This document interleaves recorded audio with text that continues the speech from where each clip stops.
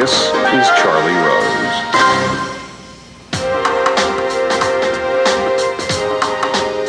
We begin this evening with dramatic news from Libya. Muammar Gaddafi, the former Libyan leader, was killed today in his hometown of Sirte. There are also reports that Gaddafi's son, Mu'tasim, was also killed. Gaddafi fled into hiding 2 months ago after his regime was toppled. His death ends an 8-month-long war waged by rebel forces and supported by NATO. Gaddafi ruled Libya for more than 4 decades. Prime Minister Mahmoud Jibril said today, "We've been waiting for this moment for a long time." President Obama spoke about this today from the White House. Today, the government of Libya announced the death of Muammar Gaddafi. This marks the end of a long and painful chapter for the people of Libya, who now have the opportunity to determine their own destiny in a new and democratic Libya. For 4 decades, the Gaddafi regime ruled the Libyan people with an iron fist.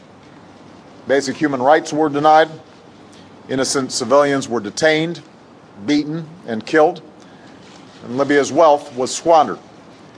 The enormous potential of the Libyan people was held back, and terror was used as a political weapon. Today, we can definitively say that the Gaddafi regime has come to an end.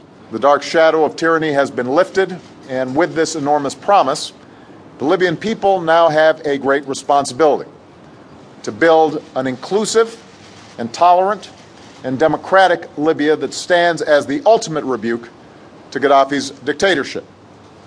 We look forward to the announcement of the country's liberation, the quick formation of an interim government, and a stable transition to Libya's first free and fair elections. Despite this symbolic and significant moment, there are many questions that remain about the future of Libya. Here to talk about that from Washington, David Ignatius of the Washington Post. In New York, Lisa Anderson, president of the American University in Cairo, and Hisham Matar, Libyan writer and author of Anatomy of a Disappearance. I am pleased to have them here on this program. I begin with you, David.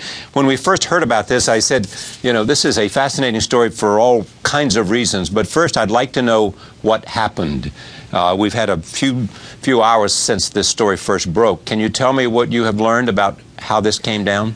Gaddafi was discovered hiding in a sewage culvert about 3 kilometers from Sirte, which is his hometown where he'd been thought to be hiding out. He was apprehended there. Precisely how that happened isn't clear. And then the details of how he came to be shot and the nature of the wounds are very unclear. So what do we